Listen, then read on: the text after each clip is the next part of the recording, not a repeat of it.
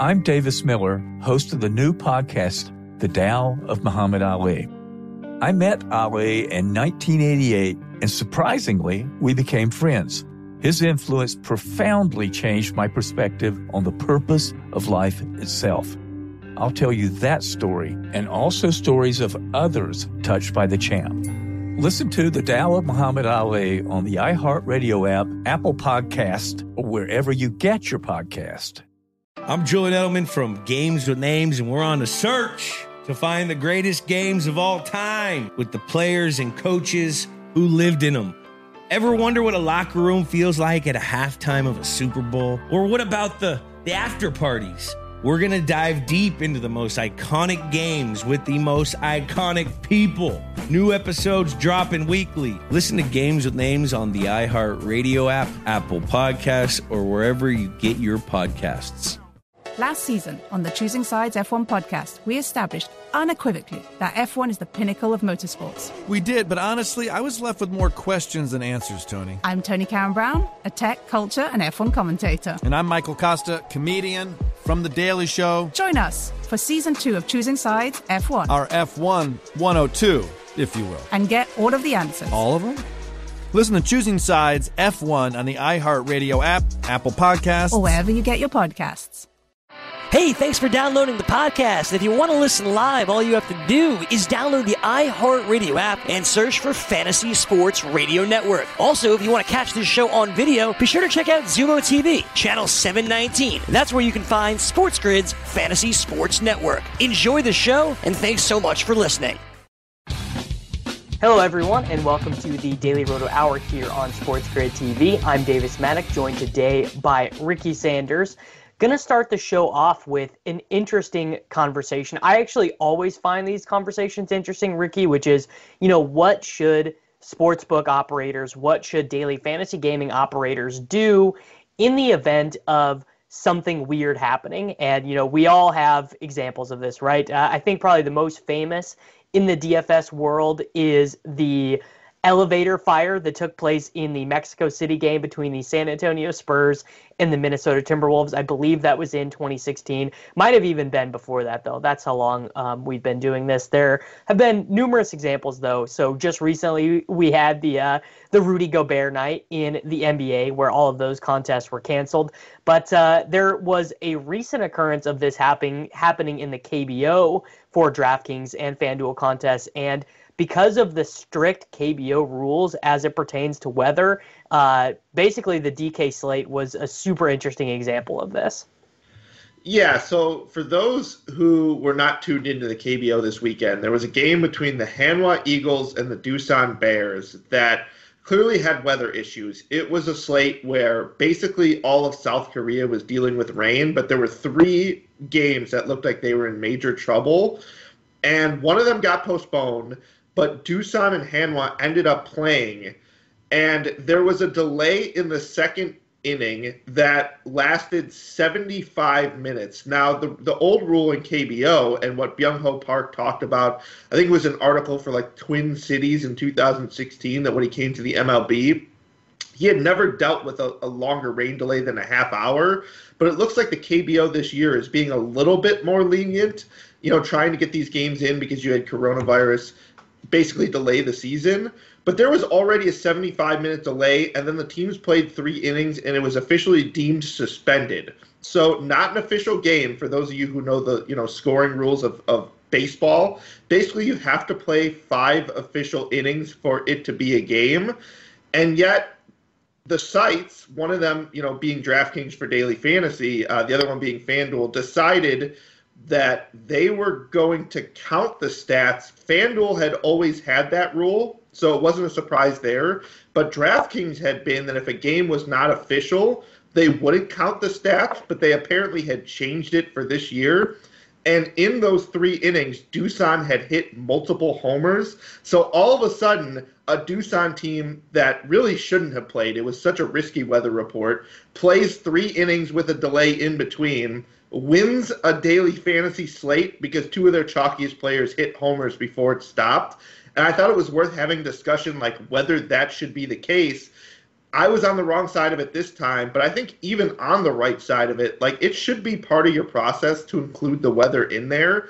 And if you know there's a league that really doesn't want to play games or have these long delays, I don't think you should get the benefit of the doubt, being that they waited 75 minutes and then canceled, that you should get those home run stats. And I was wondering how you feel about it. I actually have some insight as to like how the sports books handle it, but not like 100% clarity in that aspect either. So I think sort of my overarching opinion would be you should, because daily fantasy is a game of skill and it is a game of trying to, deal with all of these variables.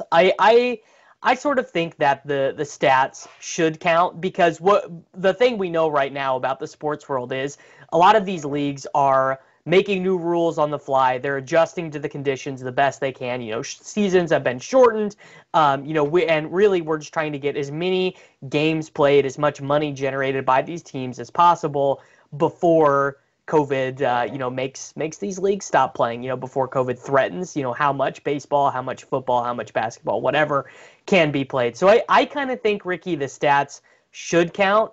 And I think that if you're a smarter player, you understand, like, okay, this one time I lost, the rain was really threatening, the stats counted, whatever.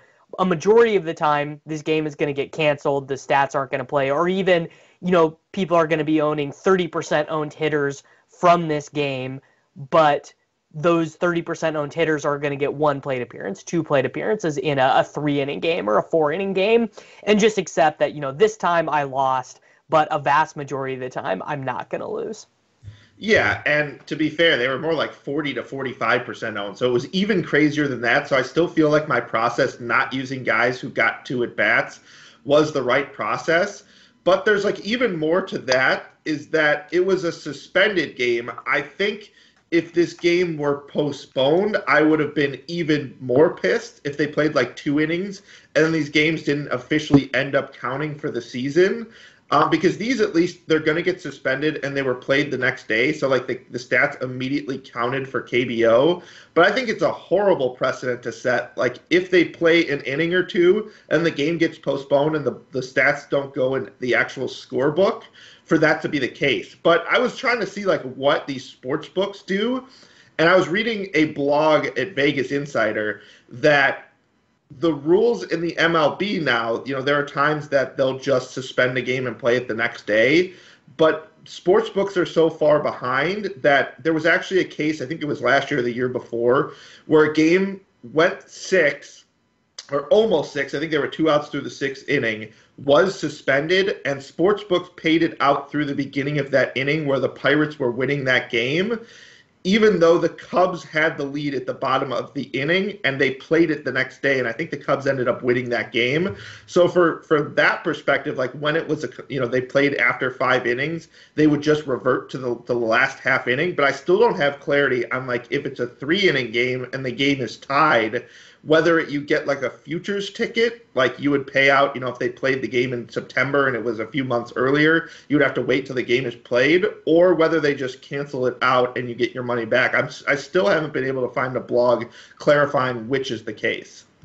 Well, and I think a lot of the times from a sportsbook perspective, so, the FanDuel Sportsbook, they, in these gray areas, I mean, obviously they have some, because these are federally and state licensed sports books, they have, other areas that they have to answer to, right? So, like, a lot of the times these guys, I basically legal sports books, the ones that are completely above board, you're more likely to either get refunded, or if you lost your bet, you get refunded and the winning bet gets paid out, the correct winning amount, which is kind of how I think, definitely how I think the sports betting side should work. DFS is just so different because there are so many different ways that you could shoot angles, and it's just not like every time something happens with sports, people like to shoot the angles and try and get their entries refunded.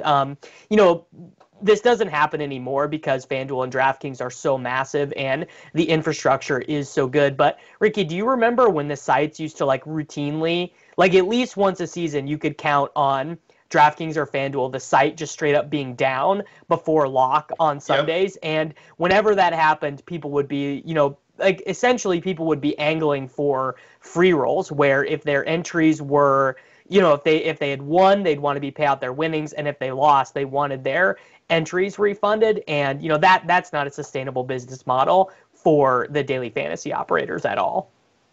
No, definitely not. I can remember that happening, by the way, in fantasy draft this past NFL season where everything just slowed down drastically.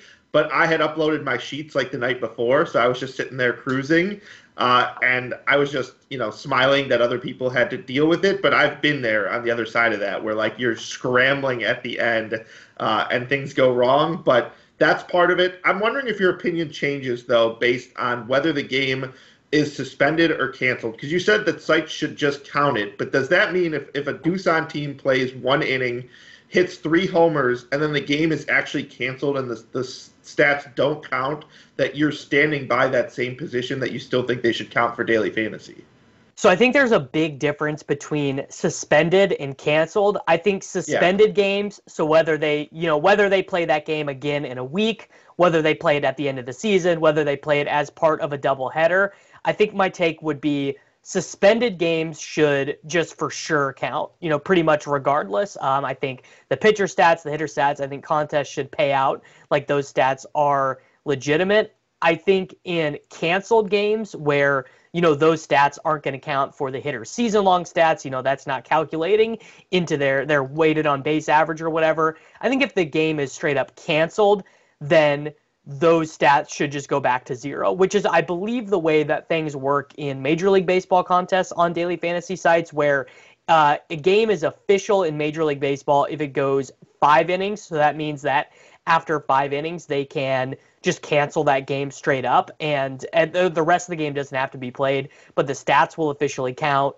The win and loss will officially count against the team in the standings, whereas a canceled game, if it doesn't make it 5 innings, is very likely to be played again at another point in the season. So I think there's a big distinction between canceled and suspended. So my understanding now is even if it's canceled, the stats that have been accumulated up until then count for daily fantasy, which is the part that I don't like. Yeah, I'm not a huge fan of that. I think you can see from the operator side why you would want to do that, though. Like from the DraftKings and FanDuel side, it's basically it's less work, right? Like you process the contests as they stand. You make some sort of disclaimer in the terms of service or the FAQ that, whatever DraftKings decides relative to what the official league decides is going to be the way that the scoring works. Like I get it from the gaming side. I don't love it as a player, though. I think there is, if that's going to be the way that things are ruled, I think there is a huge edge in not playing players in those games at all, especially if it's going to be, the KT Wiz or the Doosan Bears or the Kiwoom Heroes that are going to, those teams and those players garner so much ownership. And there are going to be players, Ricky, who are not paying attention to the weather reports, who are, waking up at 4:00 in the morning, making sure their hitters are in, but, not diligently scouting the weather. Yeah, it just never seems to be the case that the smart players get the edge there. It's that, those 3-inning games where people play them because they're playing them against bad pitchers, they crush early, and then all of a sudden, like even in 3 innings, it ends up working out. It always seems to happen on short MLB slates. It may just be, my mind misremembering things, but when you try and play it the smart way and, try to target the games with, 9 innings, there are teams that score 2 runs, and of course the Bears have like 2 homers, 3 runs, or whatever it was in 3 innings, and they still win a slate. Yeah, that is certainly true, and it's going to be interesting to see if those rules change for pro baseball when baseball does come back. I could see perhaps things. Maybe they play 7-inning games or something. Like there's so many proposals. There's so many proposals right now for Major League Baseball that would change the way that we bet on the games, that would change the way that we play daily fantasy for the game. So I think overall, my general take would just be whatever's in the terms of service is how things, should be abided by. But we're going to go ahead and head into break here on the Daily Roto Hour on Sports Grid TV. When we return, we are going to dig into some specific KBO talk, talking some of the high hitters, the best pitchers, and just overall some DFS and gambling strategy for the KBO. SportsGrid.com. Betting insights and entertainment at your fingertips 24/7 as our team covers the most important topics in sports wagering. Real-time odds, predictive betting models, expert picks, and more. Want the edge? Then get on the grid. SportsGrid.com. Last season on the Choosing Sides F1 podcast, we established unequivocally that F1 is the pinnacle of motorsports. Lily Herman, my co-host in Season 1, helped me choose a team, a driver, and then... Well, we sent you on your jolly way. Yeah, I'm Tony Karen Brown, a tech, culture, and F1 commentator. I'm Michael Costa, comedian, Daily Show correspondent. And we're back with Season 2 because, as it turns out, F1's newest fan is still a little...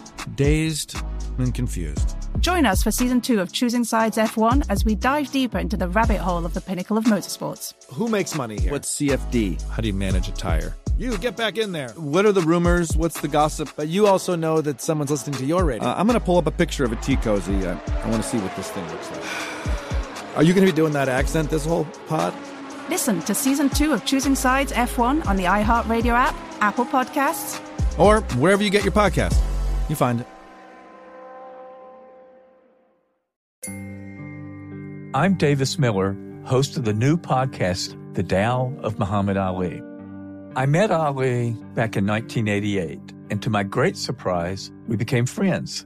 His influence profoundly changed my perspective on family, spirituality, and on the purpose of life itself. I'll tell you that story and also stories of others touched by the champ, including people such as Reverend Al Sharpton and James Buster Douglas. We'll even hear from Muhammad's daughter, Rashida. Well, my dad he was Peter Pan. Like, he never really grew up. He was very mature when it came down to social issues. He was very in tune. He felt a responsibility to be able to share his connection to millions of people who were in need. In each of these stories, we share lessons that have meant a great deal to me and that I hope will be meaningful to you. Listen to The Tao of Muhammad Ali on the iHeartRadio app, Apple Podcast, or wherever you get your podcast. I'm Julian Edelman from Games with Names, and we're on a search to find the greatest games of all time. I'm talking Hall of Famers, MVPs, gold medalists. I absolutely hate the Colts, bro. This game, I swear, led to the Deflategate. Hey, guys, this ball's a little flat. Ever wonder what a locker room feels like at a halftime of a Super Bowl? Julian walking around, I'm pretty sure he had his shirt off for reasons I'm not sure. He was saying, gotta believe. Oh, you gotta believe. From 18-1 with Eli. Are you calling Bill just a cheater? Is that what you're saying right now? He's looking for an advantage. The 2004 ALCS with Big Papi. The Red Sox in 2004 bounced back after the 3-0. Winner chicken dinner. The immaculate reception with Terry Bradshaw. Fired the ball. I hear the roar of the crowd. I never thought he caught the ball, but he did. We're going to dive deep into the most iconic games with the most iconic people. New episodes dropping weekly. Listen to Games with Names on the iHeartRadio app, Apple Podcasts, or wherever you get your podcasts. Hello, everyone, and welcome back from break here on the Daily Roto Hour on Sports Grid TV. I'm Davis Maddock, joined today by Ricky Sanders, transitioning our talk from KBO weather chat to actual KBO talk. We have some new power rankings here, Ricky. We have really an interesting season. I think it's a fascinating season overall for the American audience to be watching KBO for the first time because the Doosan Bears are not walking away with things. You know, this really is a new hierarchy that we have inside of the KBO this season.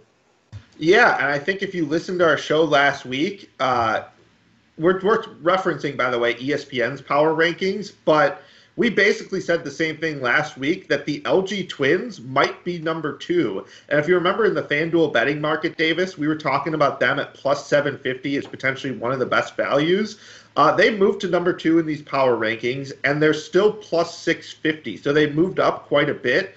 But if you latched onto that bet last week, you got one of the best value bets. And I know bettors who have been following along are probably disappointed that Roberto Ramos was removed from the roster. He's had a bit of an issue with his health this weekend, but is expected to be back this series. Like, for the long run, you don't really care as long as Roberto Ramos is going to be healthy. And I think it was a great value when we talked about it last week, but I'm glad that teams are kind of latching onto this LG Twins team being a great defensive team, being a team that, you know, we've mentioned Kia's starting pitching probably being the deepest from 1 to 5. But the thing with this LG team is they have 6 usable starting pitchers. They have this youngster, Min-Ho Lee, who from a 3-start stretch, you know, his last 3 starts before he was sent down, 3 earned runs in 19 1/3 innings. That's a 1.4 ERA with a 21.6% K rate he's 18 years old, not even 19 years old. So this kid's a stud, and they have 5 other usable pitchers. So I think he's going to be back up soon. I would like to see them get him more work and for him to be in that rotation, you know, in the playoffs. But you look at that rotation, you look at Roberto Ramos, you look at Hyun-Soo Kim, you look at the defense, you look at a decent bullpen. Like, these were the reasons we were talking about the LG Twins, and it looks like now, Davis, the public is caught up. So we were a week ahead on, I think it was the perfect time to bet this Twins team. Yeah, so to give people an idea of the standings, there really is the top tier, which is the NC Dinos and LG. 26 wins for the Dinos, 23 wins for LG.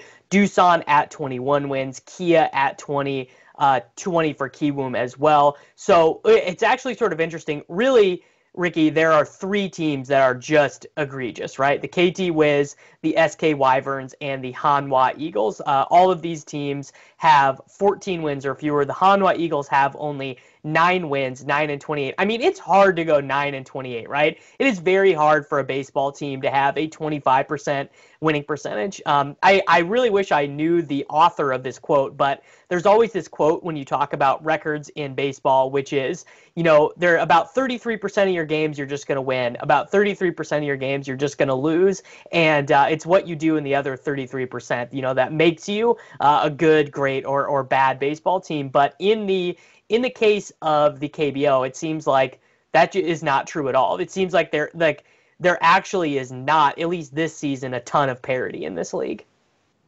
No, you definitely have bottom teams, although I think there are some who are trending upwards. Like, I think the Samsung Lions aren't as bad as they've played.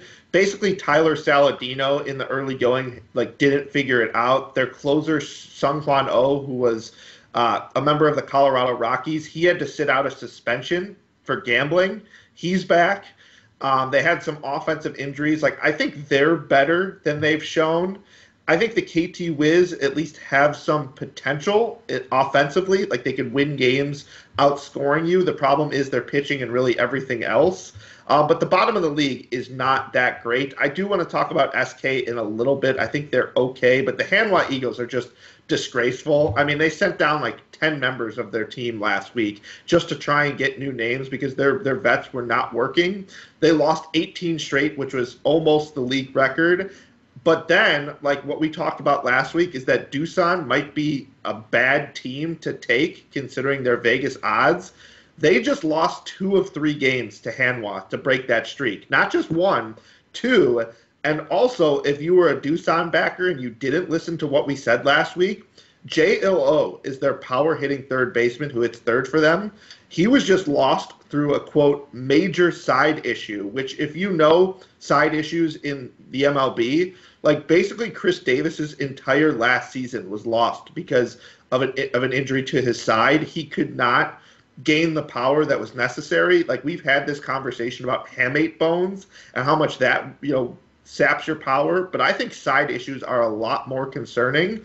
So you might be able to just say that JLO's, like, his favorability for this year is probably out the window if this side injury is as major as we think, because we've seen it ruin basically, you know, guys in all sports. We've seen when you have the side issue in football, it's at least a month, and then you come back and it's questionable. For baseball, you get the power zapped.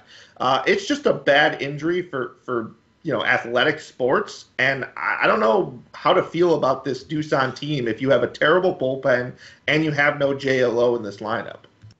Yeah, I mean, side injuries are, I would actually say if you were, I would say for a baseball player, other than that hamate bone, where the fastball hits you on the hand and you grip your bat and you end up breaking those bones, I think, you could theoretically play through, hamstring injuries, soft tissue injuries, and you're gonna recover from those and you're not gonna lose your power, but to completely recover from an injury because it affects your flexion, it affects your ability to torque. Like maybe JLO comes back and he's able to still make contact, but it's going to be really hard for him to power through, right? It's going to be very hard for him to keep that power. And we know that power hitters are already at a premium in the KBO.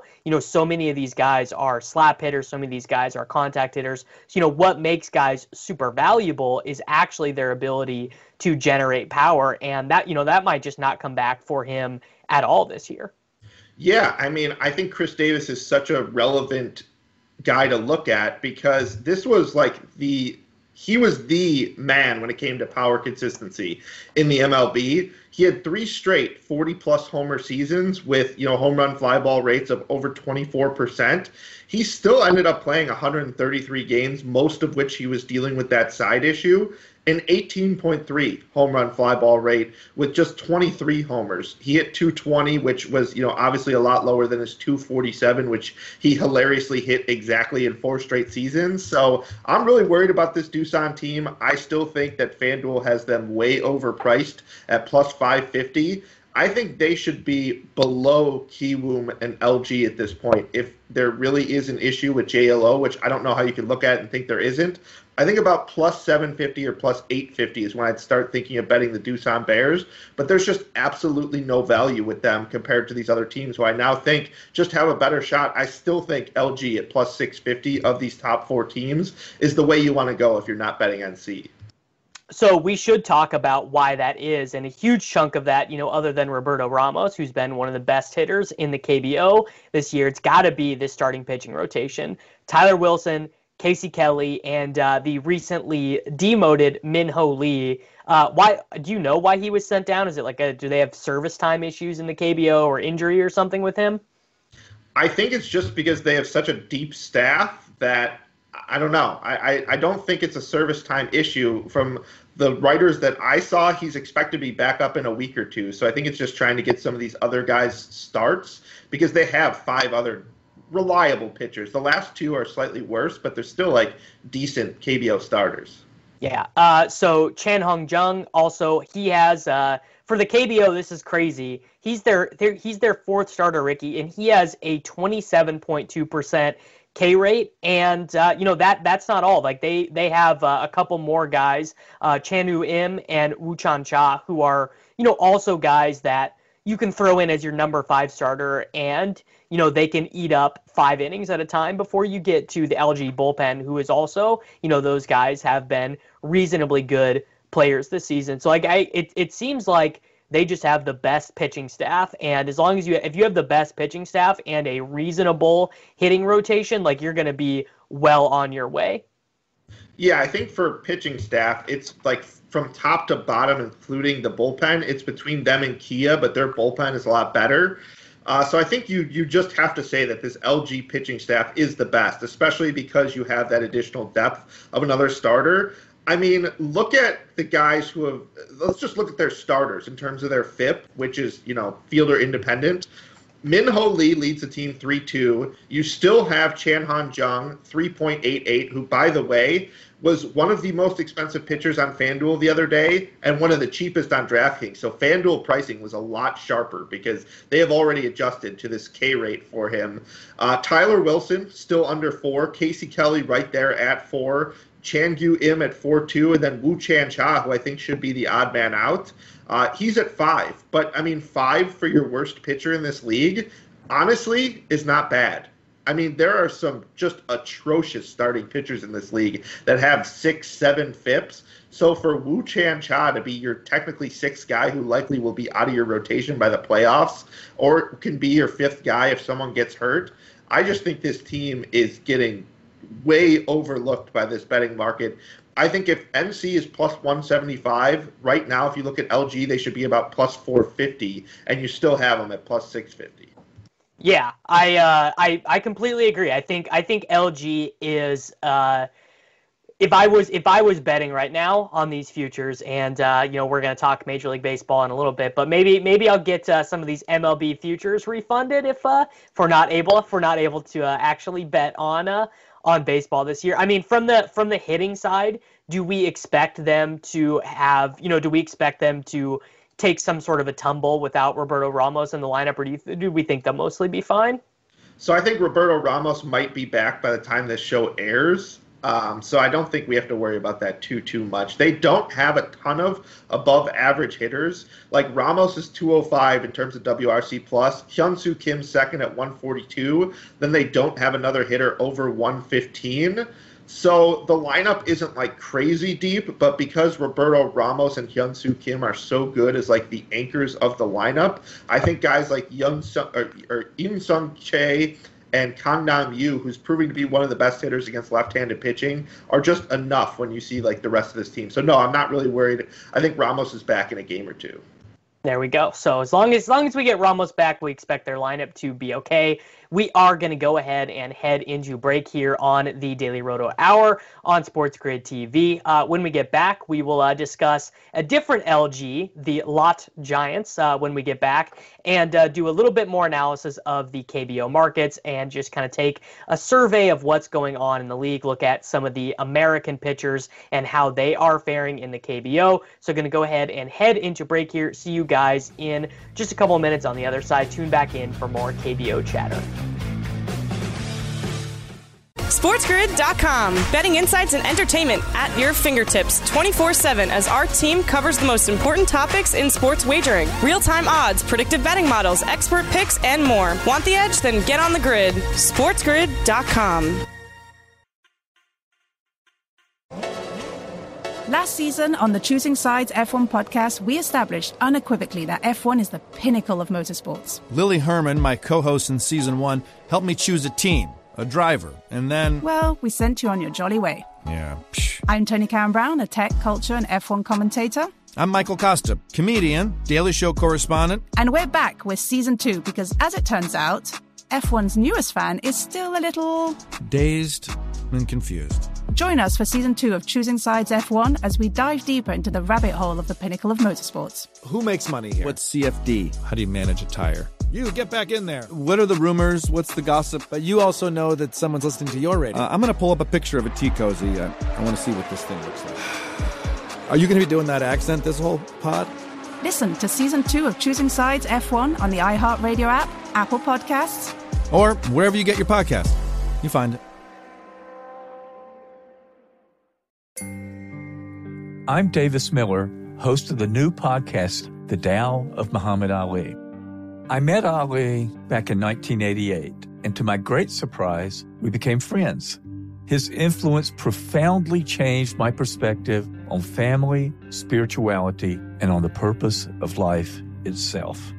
I'll tell you that story and also stories of others touched by the champ, including people such as Reverend Al Sharpton and James Buster Douglas.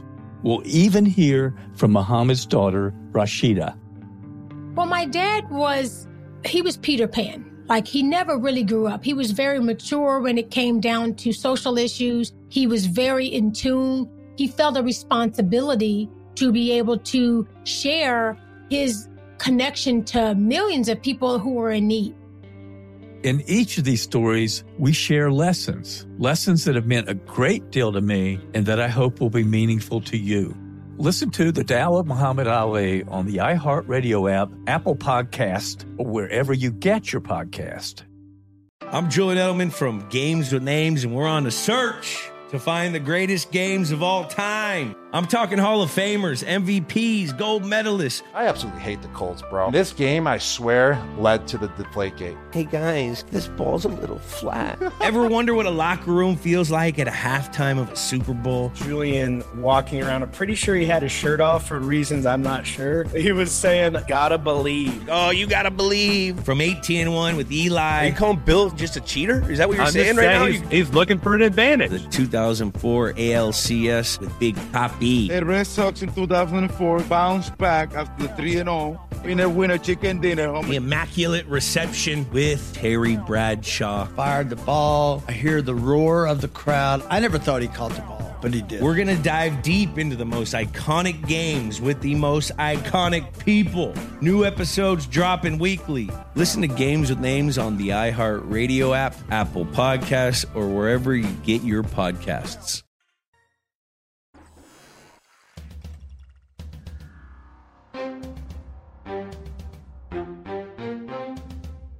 You're watching Sports Grid. Get on the grid.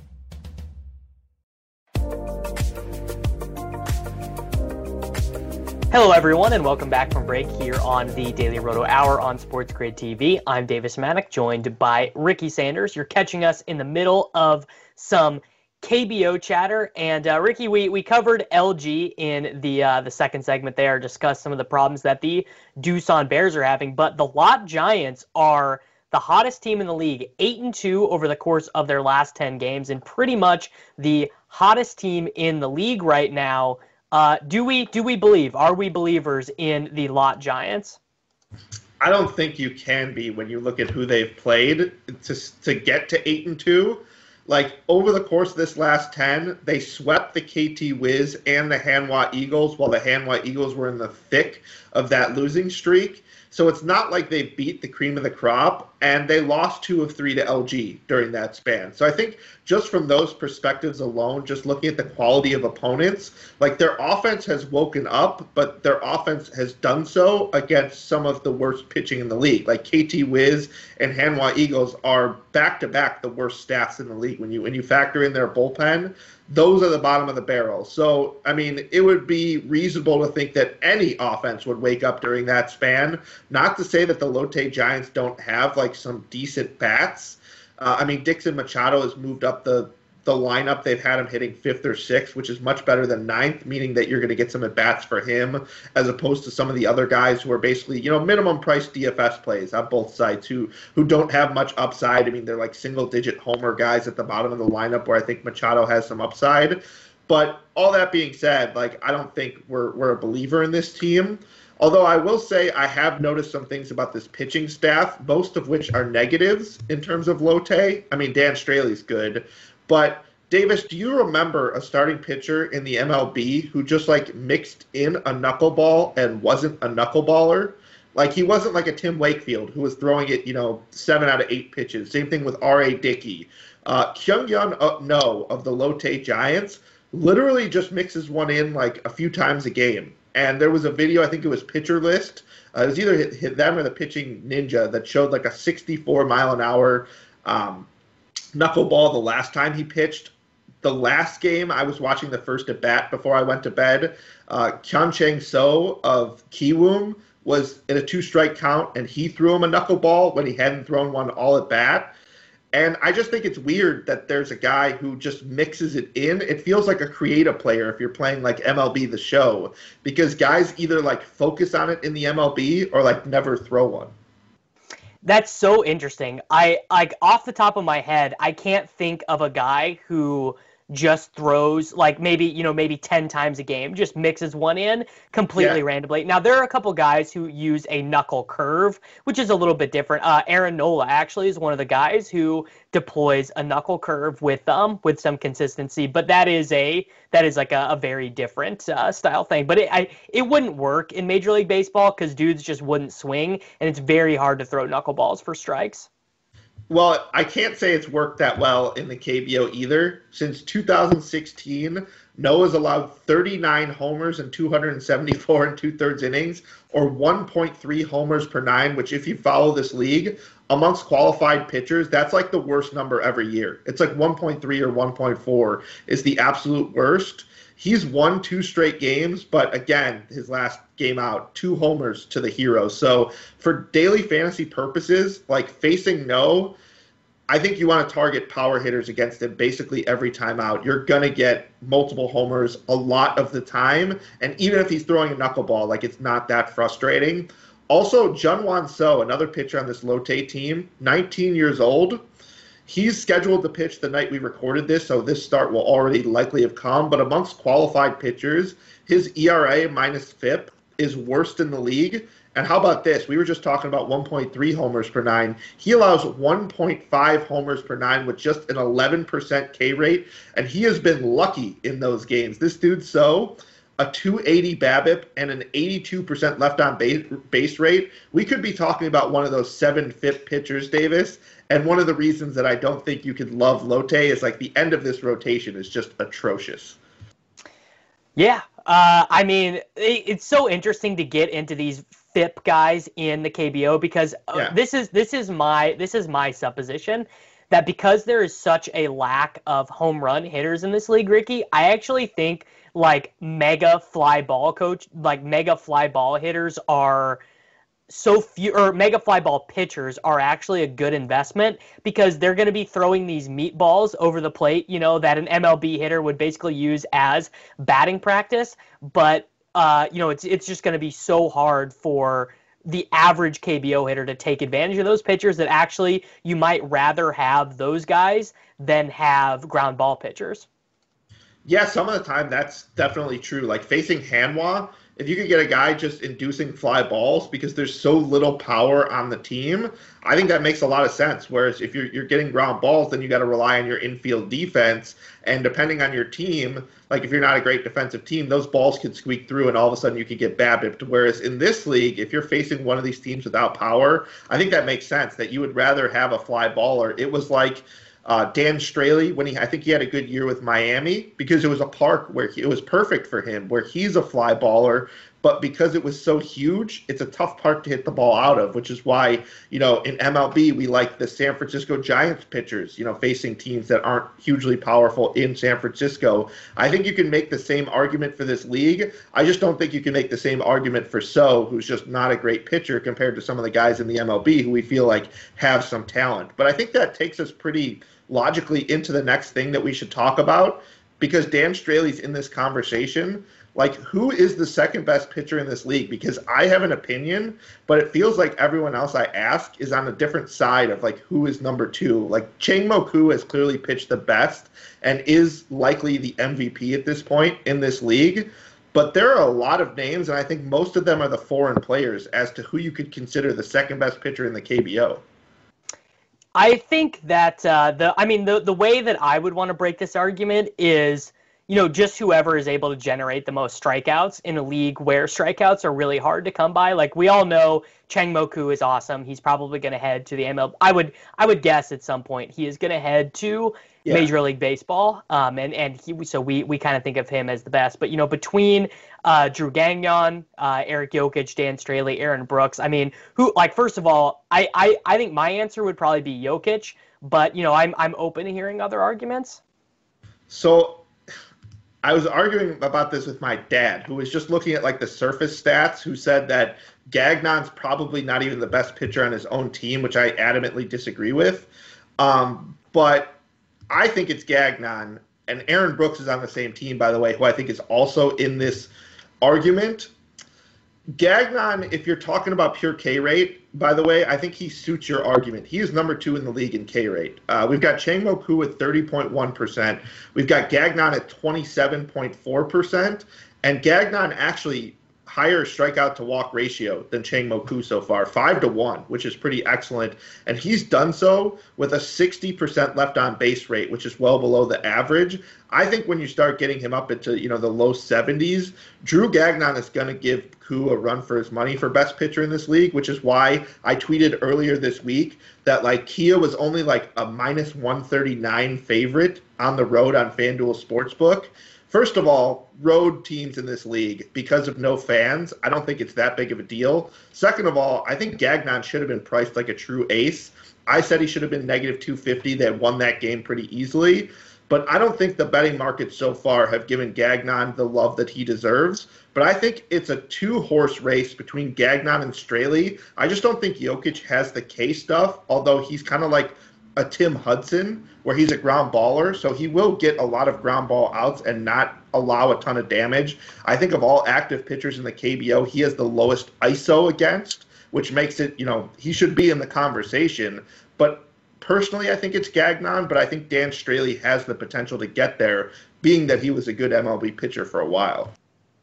Yeah, I think that's probably a fair argument. I mean, do you see any of these four guys, Gagnon, Jokic, Straley, Brooks, heading back to Major League Baseball next year? Do you think any of them have been good enough to work their way back into the major leagues? I think Gagnon's the one with the best chance. I think Straley's just too old, and the last time we saw him in this league, he was literally like a 9 FIP guy. It was anytime he pitched for the Orioles, you were rostering hitters against him because there were going to be multiple homers. So, this might get his mental state back, but I don't really see it. I think it's between Gagnon and Brooks. I think Jokic is just too average with, he's a good ground baller. You might see him as a middle reliever, but I think Koo and Gagnon are the guys that I would look out for going back to the MLB. But like you mentioned, I think Koo is like the only guy that I would bet on in the entire league pitching in the MLB. Yeah. All right. So do we have any long shots that we like in the futures market? The Wyverns, theoretically, they have enough power hitters that, they could go on some sort of run or whatever, but, we maybe would not be feeling great about them. The thing about the Wyverns is they have good bats in the middle of this lineup in terms of Jong Choi, who's I think now fourth on the list officially in terms of career homers. They have Jamie Romack, who's a good power hitter, and they actually have a pretty good starting pitching staff now that Jong Hoon Park has been a guy who has taken it to the next level. The Submariner, they're third in team ERA, in starters ERA rather, so that's specifically starting pitchers. But I just don't think the lineup's deep enough. There's literally two hitters that you're afraid of, and I was looking at the guys they've had hitting in the 1 and 2 holes. They're guys with like single-digit career homers, 370 slugging type of guys. I just don't think the lineup is deep enough, but I think if you were taking a shot on one of the long shots, because their pitching has looked so good, I think there are games that they could eke out, enough wins that they can get themselves in the playoffs. So if you're looking for a team that is plus 2,000 or better, I think the Wyverns, because of their pitching, are the team that I would take even over Samsung, although I acknowledge that Samsung is now healthier than they've been. And I think it's just, it's just it's good odds for both these teams at plus 2,000. I just like the completeness of the Wyverns. If you could find a way to trade for a bat or something, all of a sudden I would like this team a lot more. There we go. All right, everyone, we're going to go ahead and head into our final break here on the Daily Roto Hour on Sports Grid TV. When we return, we are going to try and attack the MLB labor dispute and just figure out if we can make heads or tails of what the MLB owners want, what the MLB Players Association wants, and see if there is, any way that we can predict baseball happening in 2020. See you guys on the other side of break. SportsGrid.com. Betting insights and entertainment at your fingertips 24/7 as our team covers the most important topics in sports wagering. Real-time odds, predictive betting models, expert picks, and more. Want the edge? Then get on the grid. SportsGrid.com. Last season on the Choosing Sides F1 podcast, we established unequivocally that F1 is the pinnacle of motorsports. Lily Herman, my co-host in Season 1, helped me choose a team, a driver, and then... Well, we sent you on your jolly way. Yeah, I'm Tony Karen Brown, a tech, culture, and F1 commentator. I'm Michael Costa, comedian, Daily Show correspondent. And we're back with Season 2 because, as it turns out, F1's newest fan is still a little... dazed and confused. Join us for Season 2 of Choosing Sides F1 as we dive deeper into the rabbit hole of the pinnacle of motorsports. Who makes money here? What's CFD? How do you manage a tire? You, get back in there. What are the rumors? What's the gossip? But you also know that someone's listening to your radio. I'm going to pull up a picture of a tea cozy. I want to see what this thing looks like. Are you going to be doing that accent this whole pod? Listen to Season 2 of Choosing Sides F1 on the iHeartRadio app, Apple Podcasts, or wherever you get your podcast. You find it. I'm Davis Miller, host of the new podcast, The Tao of Muhammad Ali. I met Ali back in 1988, and to my great surprise, we became friends. His influence profoundly changed my perspective on family, spirituality, and on the purpose of life itself. I'll tell you that story and also stories of others touched by the champ, including people such as Reverend Al Sharpton and James Buster Douglas. We'll even hear from Muhammad's daughter, Rashida.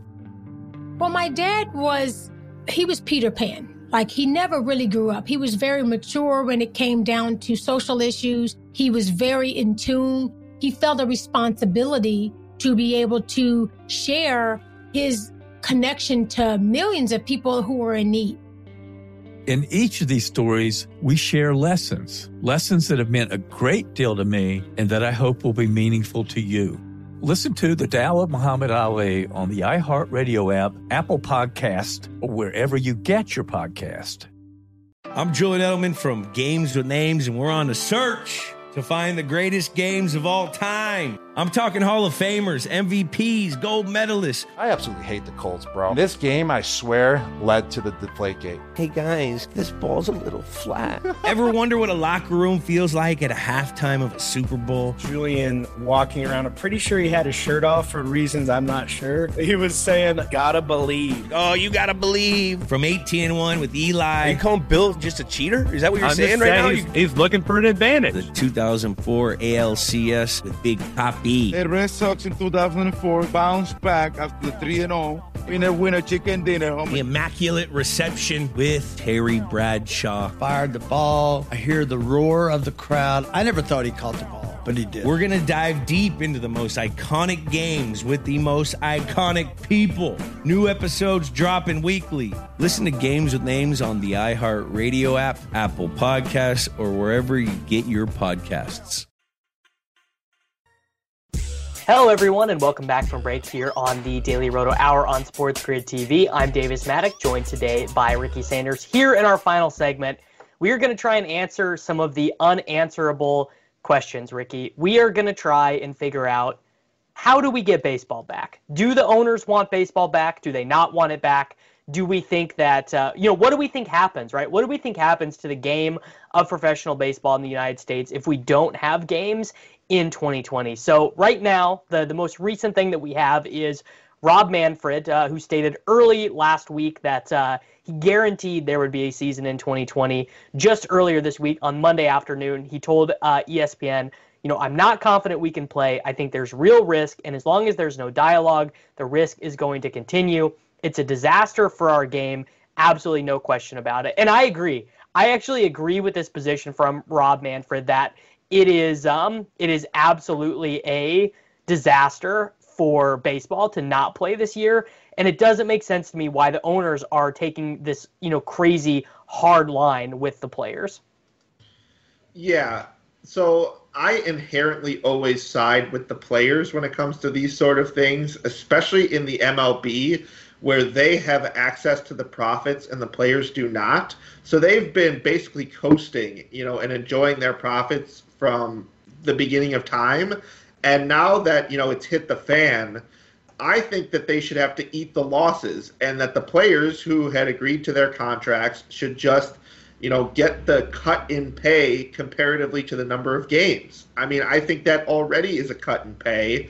When you signed a contract for $10 million for 162 games, you get $5 million for half a season, and you go from there. And if it's 70 games, you do it on a math basis of how much you're owed per game. So I think that's just the fairest way to go about it.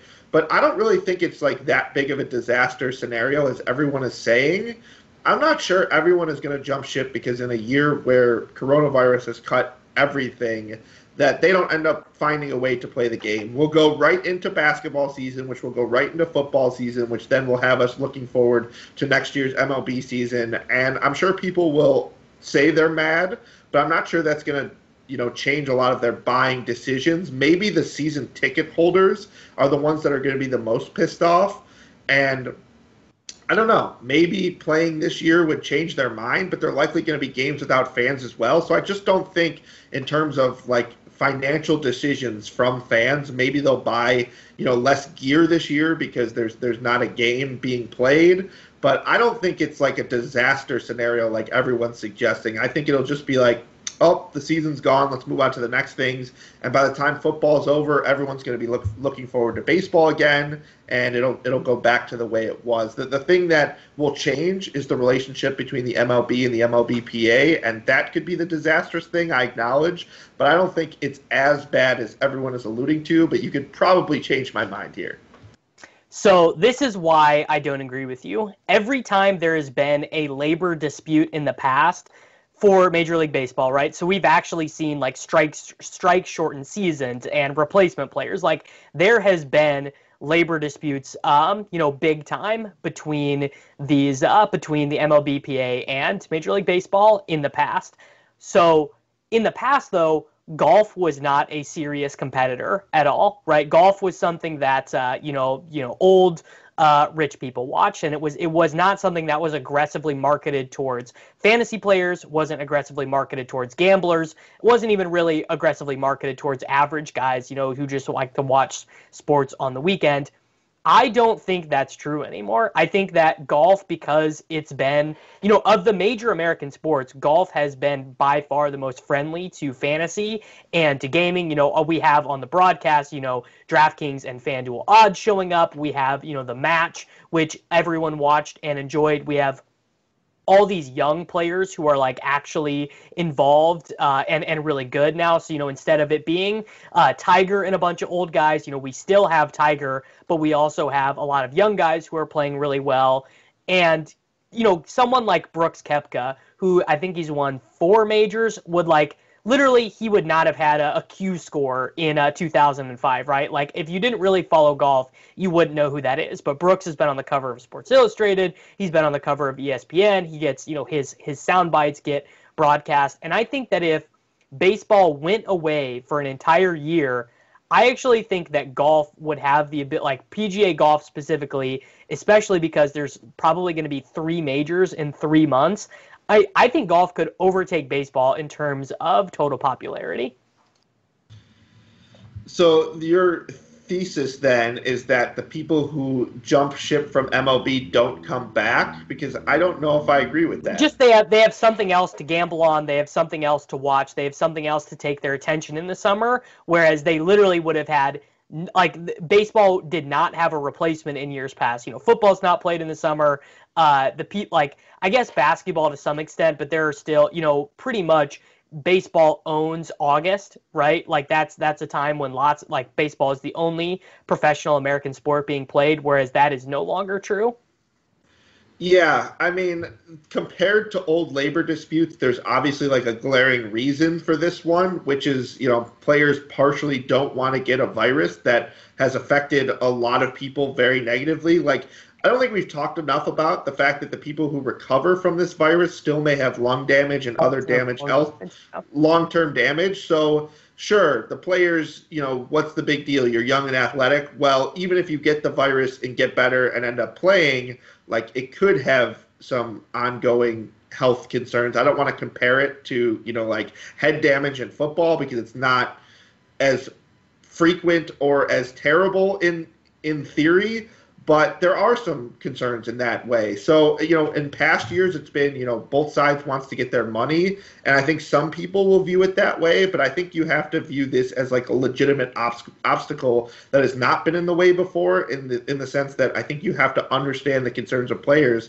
Imagine if your boss just wanted to throw you back into the fire and pay you part of what you thought you were worth, and you would get the coronavirus. You don't make as much as them, but you would certainly have your concerns. So I don't know if you can, one-to-one correlate the way that things have gone in the past and how slow the sport has been to come back because of this pandemic that no one knows how to deal with. But at the same time, I do think they could get past in the short term. I just think baseball would find a way to get back.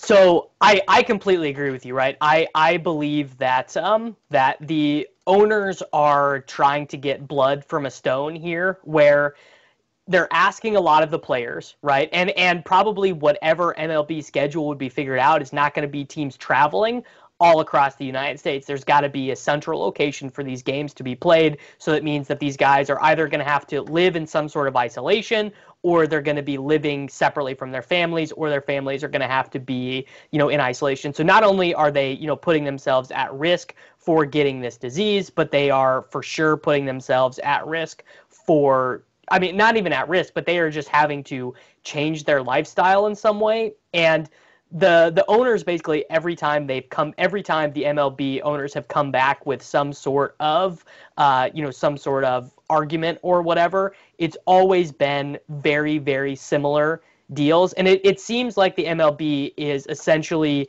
not negotiating in good faith. That's really, to me, what it seems like, Rick. Yeah, and they're saying that the players aren't negotiating in good faith when the players basically said, give us a date, we'll be there. We know you're taking your sweet time because you want a shorter season, where the players want a longer season so they can get more of their check, so they can play more games for the fans, and get readier, get their bodies looser for the playoffs by the time that comes around. So I don't know how you could look at those two arguments and think that it's the players are the ones in bad faith, when all they're asking is for their piece of their negotiated contract for however long the games are, to start ASAP because they want to get back to work, and just say that, the owners, you've had your days where you've enjoyed the profits. Now you take the losses for 1 year, and we'll be back strong next year with a game that will have had a playoffs, that will have had a decent regular season, that will have had people betting on FanDuel, that will have people playing fantasy, to keep the interest. And I don't know how you can look at that and say, well, the players need to take more, or to give more, rather. I think they're giving as much as they need to give, and we should just have a deal with this setup.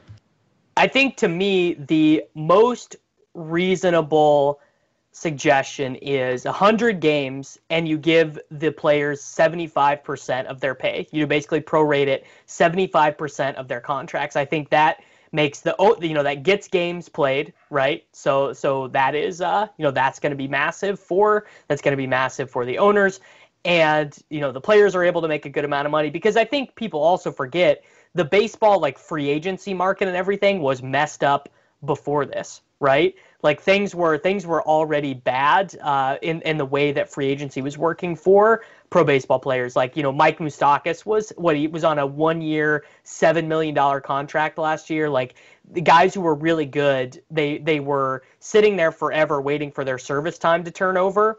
And then when they finally got done with their service time, they weren't able to make any money. So I think the system was kind of already broken, and I think that's kind of playing into why these guys are not acquiescing to the demands, because they're like, look, we weren't going to get paid anyways. We weren't going to get the money that we thought we were deserved to anyway. So this is kind of a good time for the players to bargain for what they think they're owed. Yeah, I don't think you can have this argument and not include service time when you've seen guys who clearly would be getting a contract potentially double the size, sign contracts so early in their career. Anthony Rizzo is one I can remember. I know Luis Robert just signed one for $50 million, because you have to wait for the service time to turn over for your deal to be up.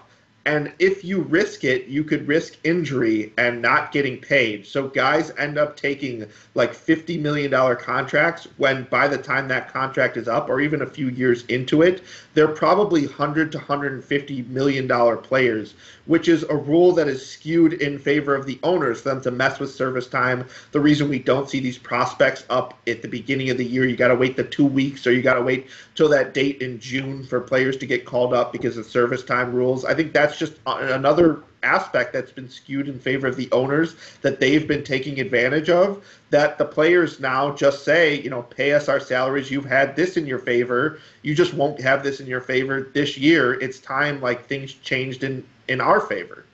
Yeah, I certainly think that's true. And it's discouraging when, as sports fans, we have to go from looking forward to the season happening and talking about fantasy and pitchers and catchers reporting, and we got spring training, and we have baseball games on during the day, and now we're having to, learn about obscure things going on inside of the Major League Baseball collective bargaining agreement. I mean, I kind of hope the thing that comes out of this is that the players get a better collective bargaining agreement. That would be optimal. But everyone, that's going to do it for our time here today on the Daily Roto Hour on Sports Grid TV. This has been Davis Maddock and Ricky Sanders. Hopefully we will have some cheerier topics to discuss next week when we get on the show. And everyone, I hope that you enjoy your day. Good luck on your bets. We'll see you all soon. SportsGrid.com. Betting insights and entertainment at your fingertips 24/7 as our team covers the most important topics in sports wagering. Real-time odds, predictive betting models, expert picks, and more. Want the edge? Then get on the grid. SportsGrid.com.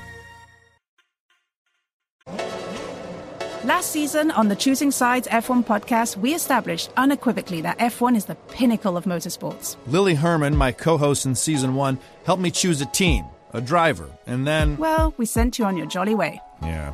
I'm Tony Karen Brown, a tech, culture, and F1 commentator. I'm Michael Costa, comedian, Daily Show correspondent. And we're back with Season 2 because, as it turns out, F1's newest fan is still a little...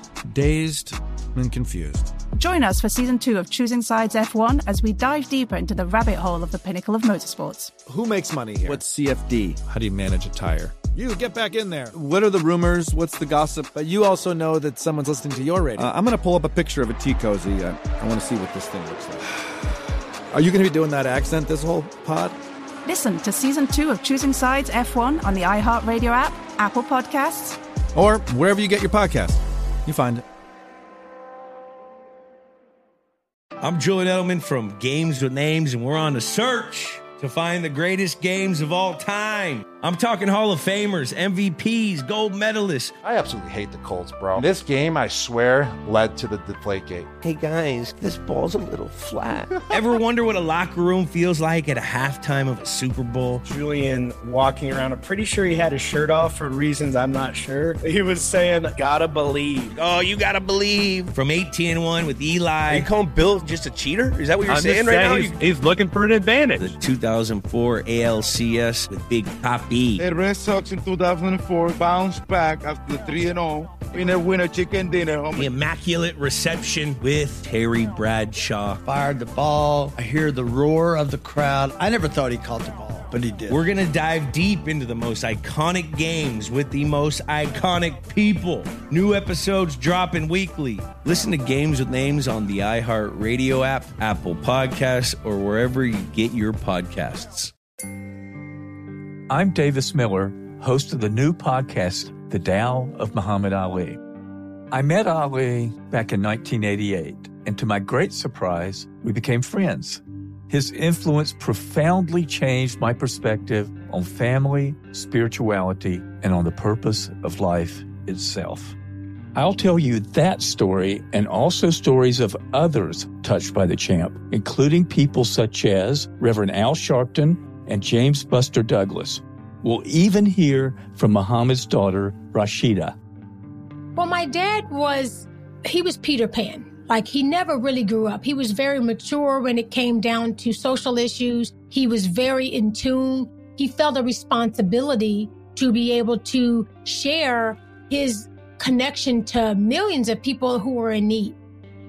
In each of these stories, we share lessons that have meant a great deal to me and that I hope will be meaningful to you.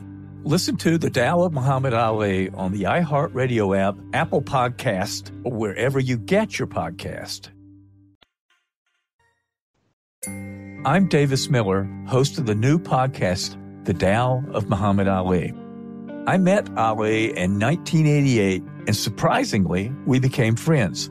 His influence profoundly changed my perspective on the purpose of life itself. I'll tell you that story and also stories of others touched by the champ. Listen to The Tao of Muhammad Ali on the iHeartRadio app, Apple Podcast, or wherever you get your podcast. I'm Julian Edelman from Games with Names, and we're on a search to find the greatest games of all time with the players and coaches who lived in them. Ever wonder what a locker room feels like at a halftime of a Super Bowl? Or what about the after parties? We're going to dive deep into the most iconic games with the most iconic people. New episodes dropping weekly. Listen to Games with Names on the iHeartRadio app, Apple Podcasts, or wherever you get your podcasts. Last season on the Choosing Sides F1 podcast, we established unequivocally that F1 is the pinnacle of motorsports. We did, but honestly, I was left with more questions than answers, Tony. I'm Tony Karen Brown, a tech, culture, and F1 commentator. And I'm Michael Costa, comedian from The Daily Show. Join us for Season 2 of Choosing Sides F1. Our F1 102, if you will. And get all of the answers. All of them? Listen to Choosing Sides F1 on the iHeartRadio app, Apple Podcasts, or wherever you get your podcasts.